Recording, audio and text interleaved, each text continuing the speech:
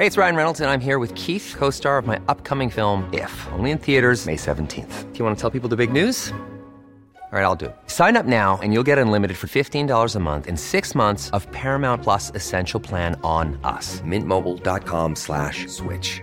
Upfront payment of $45 equivalent to $15 per month. Unlimited over 40 gigabytes per month. Face lower speeds. Videos at 480p. Active Mint customers by 531.24 get 6 months of Paramount Plus Essential Plan. Auto renews after 6 months. Offer ends May 31st, 2024. Separate Paramount Plus registration required. Terms and conditions apply if rated PG.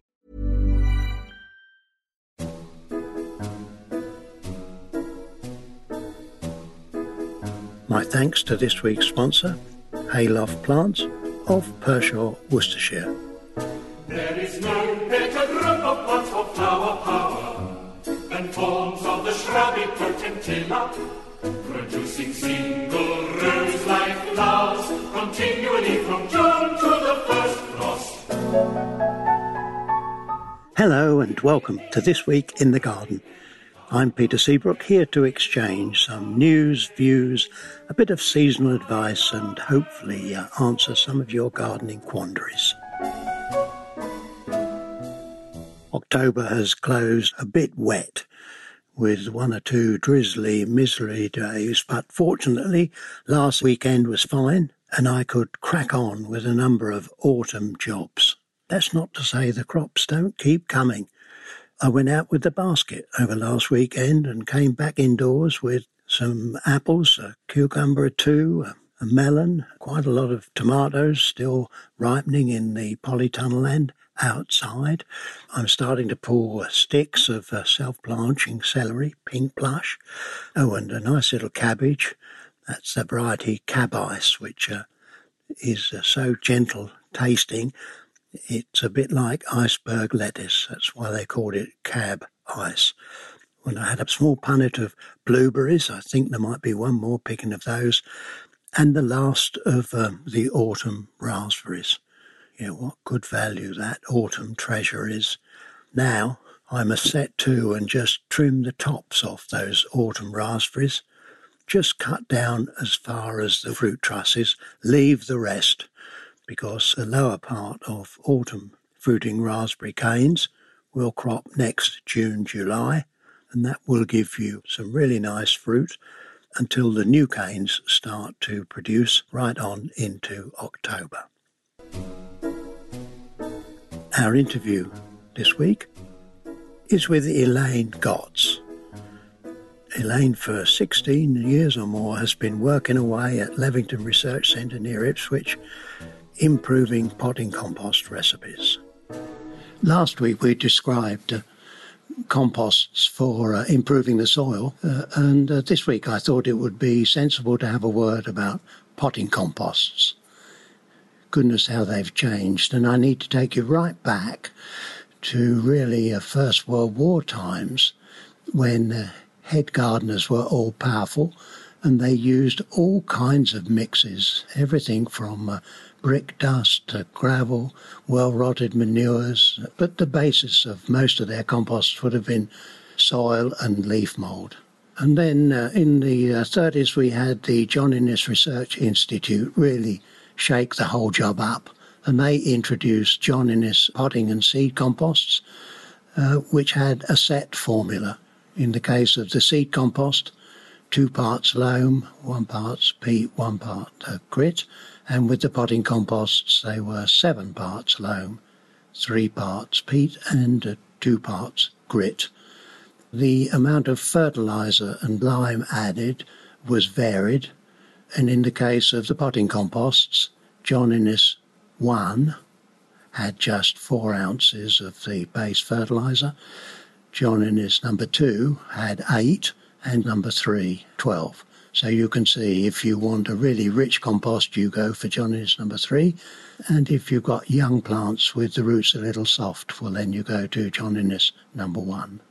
We had all of that for many years until, to my memory, the late 50s, early 60s, when we started to use the University of California mixes, which were peat and sand, but with some quite specific fertiliser treatments. You need to remember that the growing of plants in containers for garden centres came in at that time, and the amount of compost used expanded tremendously. And fairly soon after the University of California mixes, I was taken up to a research station near Ipswich called Levington, where the company introduced an all-peat potting compost, which was a godsend to us really, because it was light, easy to handle, clean, and we used that for many years. More recently, there have been really remarkable research work done to reduce the quantities of peat, and I'm back to the research station at Levington with a lady called Elaine Glotz, who has been here quite a little time. Elaine, you're smiling at me. Could you take us through what's happened since those early days of Levington and what you personally here actually and your staff have done to reduce the peat content in composts? Certainly. So thank you and welcome to Levington, Peter. The Levington Research Station has been here since 1957, and along with researching for the Fisons Company into fertilisers, started looking into what we commonly call composts for potting and container uses, and then building on the research which was done at California University, started looking at the application of peat and how that could be used to grow plants, which culminated in 1967 in the launch of the first Levington potting and container compost. So at that stage, we had a limited range of products aimed primarily at professional growers, and building on that work, looking at how the fertiliser needs could be met in a purely peat mix, and continuing to research even from that point around other materials that could be mixed with the peat to change the structure, to help with watering, to maintain air contents, and all of those kinds of things which the plant needs to be able to grow in a container. So really right from 1967 and the introduction of the Levington compost, we've been looking at peat, but alongside it at other materials. Going on from the initial seeding and the potting mixes, in 1969, the Fenmere Professional Grow Bag was introduced, thinking about, at that time, professional growers growing tomato plants in border soil in greenhouses, needing an alternative to that, and looking at using those peat-based mixes in a specifically shaped bag to be able to grow tomatoes primarily. I remember you actually took a crop of tomatoes in grow bags to Chelsea. It almost sort of stopped the world. That was a tremendous introduction. Yes, we've got some great photographs from that time when that innovation was taken from the professional arena into home gardeners, and some great PR was done at the time in tenement blocks in London, where the walkways outside the doors to the flats were lined with grow bags, and people grew all kinds of things, not just tomatoes, but flower crops and all kinds of things.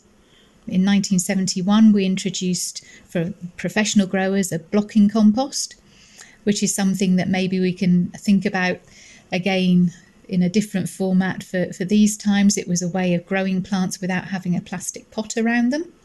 That's not something which translated so well into home garden, but something that's been an important part of vegetable plant production, across the years, and it is still a live product today.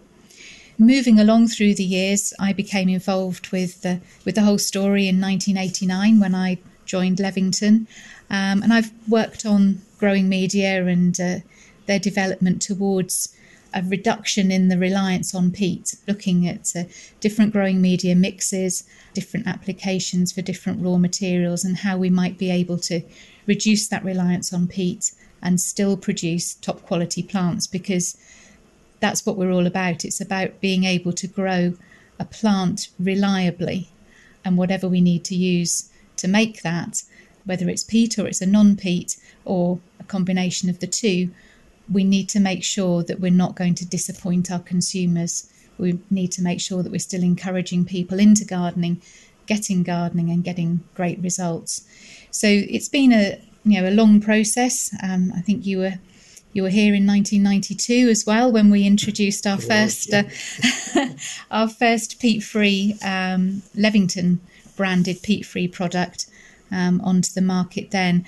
And really since then it's been a continuing story of peat reduction and of offering peat-free products alongside that. But now, for 2021, you have yet another advance with an organic method of supplying compost. Last year we introduced our Performance Organics range, which was focused on achieving excellent performance but with organic fertiliser, and to enable us to do that, those mixes have peat within them. But for next year, recognising that some consumers are looking for a product which is both peat-free and organically fertilised, we're introducing Miracle-Gro All-Purpose with an organic fertiliser as well. So that's a first step into a new range of products. We still need to do some more research there, some further improvement. We're still looking at different substrates that we can use, so whether those are recycled waste materials, byproducts from other industries, and really looking at other materials that can come into the mix, maintain the performance level, marry up with organic fertilisers and still give the consumers the performance that they're looking for. Because the one thing that we haven't really mentioned is the changes with fertiliser. I mean, the introduction of what we call slow-release fertilisers improved our composts quite a lot, I think, in terms of their longer-term life. If gardeners pot up into a compost with a slow-release fertiliser, there isn't the need to feed. We may need in the future to go back to more regular feeding, might we? That's really been a game changer in terms of the performance of our peat-free mixes, has been to introduce controlled release fertiliser into those formulations.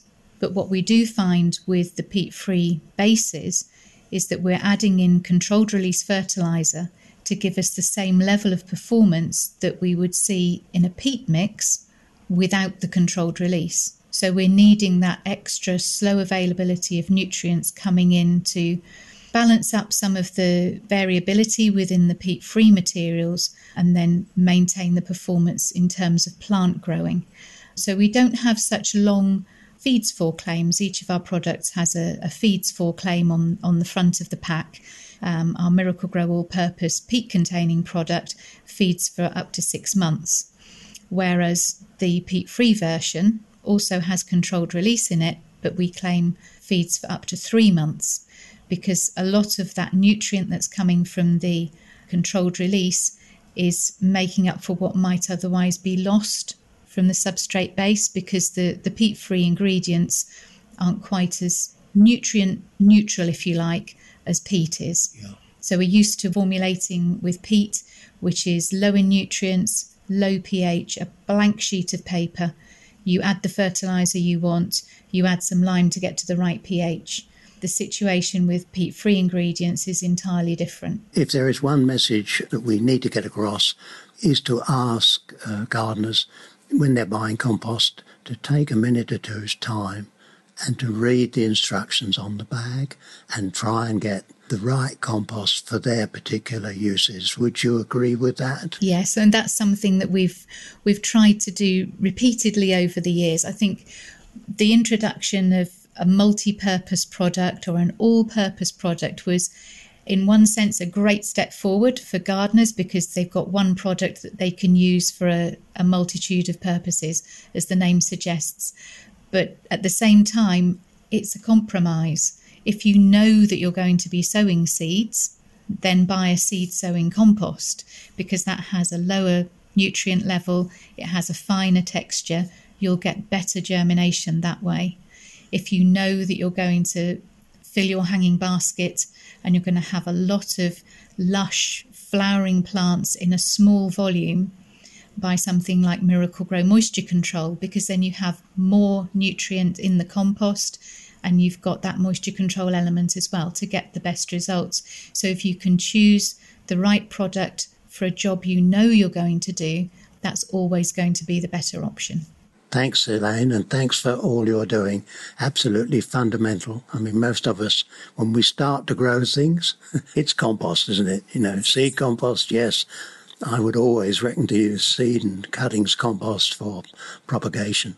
Depending on the strength and size of the plant, the strength of growth, then you increase the richness of it and the amount you feed. Yeah. Much strength to your elbow. Thank you. Thank you. I'm Sandra, and I'm just the professional your small business was looking for. But you didn't hire me because you didn't use LinkedIn Jobs. LinkedIn has professionals you can't find anywhere else, including those who aren't actively looking for a new job, but might be open to the perfect role, like me. In a given month, over 70% of LinkedIn users don't visit other leading job sites. So if you're not looking on LinkedIn, you'll miss out on great candidates like Sandra. Start hiring professionals like a professional. Post your free job on linkedin.com/achieve today. Ever catch yourself eating the same flavorless dinner 3 days in a row? Dreaming of something better? Well, HelloFresh is your guilt-free dream come true, baby. It's me, Keke Palmer. Let's wake up those taste buds with hot, juicy pecan-crusted chicken or garlic butter shrimp scampi. HelloFresh. Stop dreaming of all the delicious possibilities and dig in at HelloFresh.com. Let's get this dinner party started.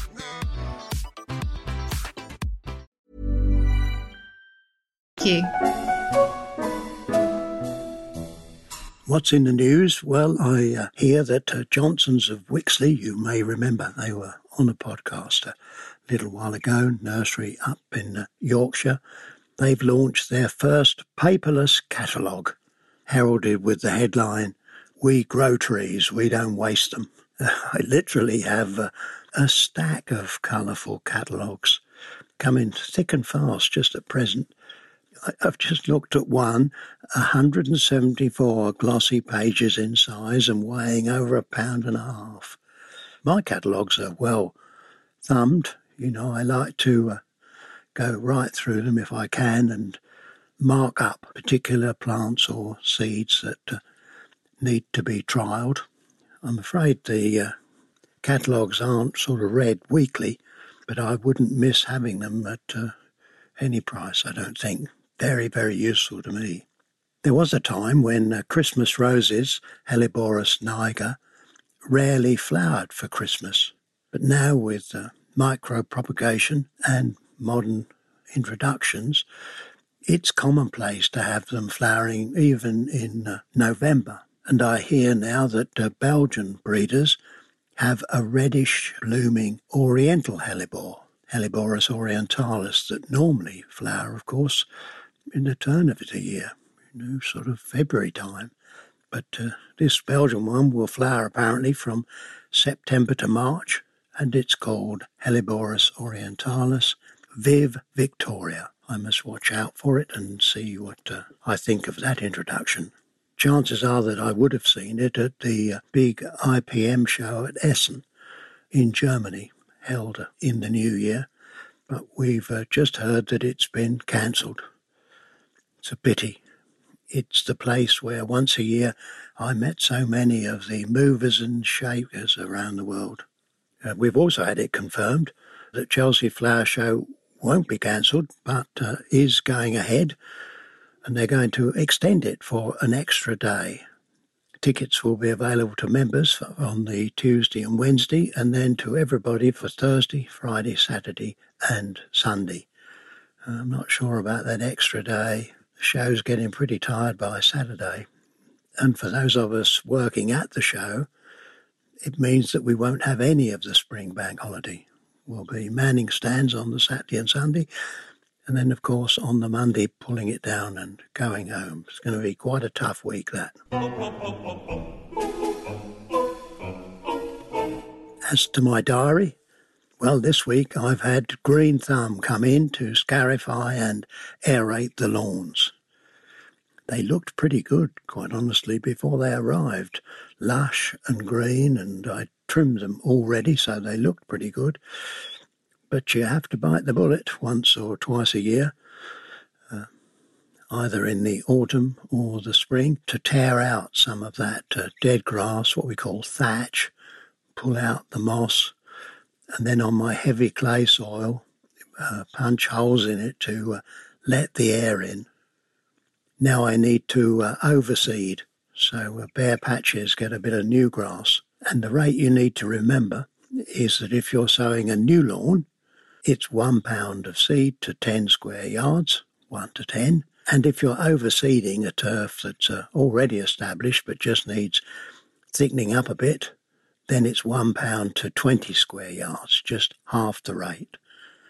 And if you look on the boxes and the labels, the better grass seeds will actually have the recipe of what the mix of cultivars is in the box or bag. As long as it says that there's some fine-leaved ryegrass, you can be pretty sure that will germinate well even into November while the soil is warm and nice and moist. My tailpiece comes from Henry Beard, defining an herbaceous perennial as any plant which, had it lived, would have bloomed year after year. Well, at this time of year, many hardy perennials are being lifted and divided, the old dead pieces thrown out and the younger pieces from the outer edge of big clumps replanted. And this is fine for the toughies like hosta and daylilies and astilbe, but you'd be better to wait until spring for things like oxeye daisy, the leucanthemum, and Michaelmas daisies. They're better split in spring. Do it at this time of the year, and you could well be with Henry Beard, having plants that would have bloomed year after year.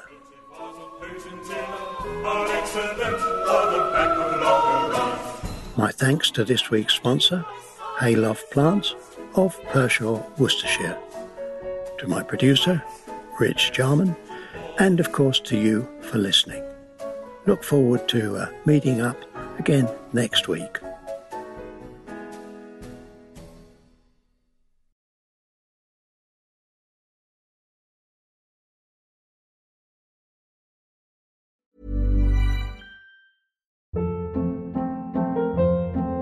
Hold up. What was that? Boring. No flavor. That was as bad as those leftovers you ate all week. Keke Palmer here. And it's time to say hello to something fresh and guilt-free. Hello Fresh. Jazz up dinner with pecan-crusted chicken or garlic butter shrimp scampi. Now that's music to my mouth. Hello Fresh. Let's get this dinner party started. Discover all the delicious possibilities at HelloFresh.com.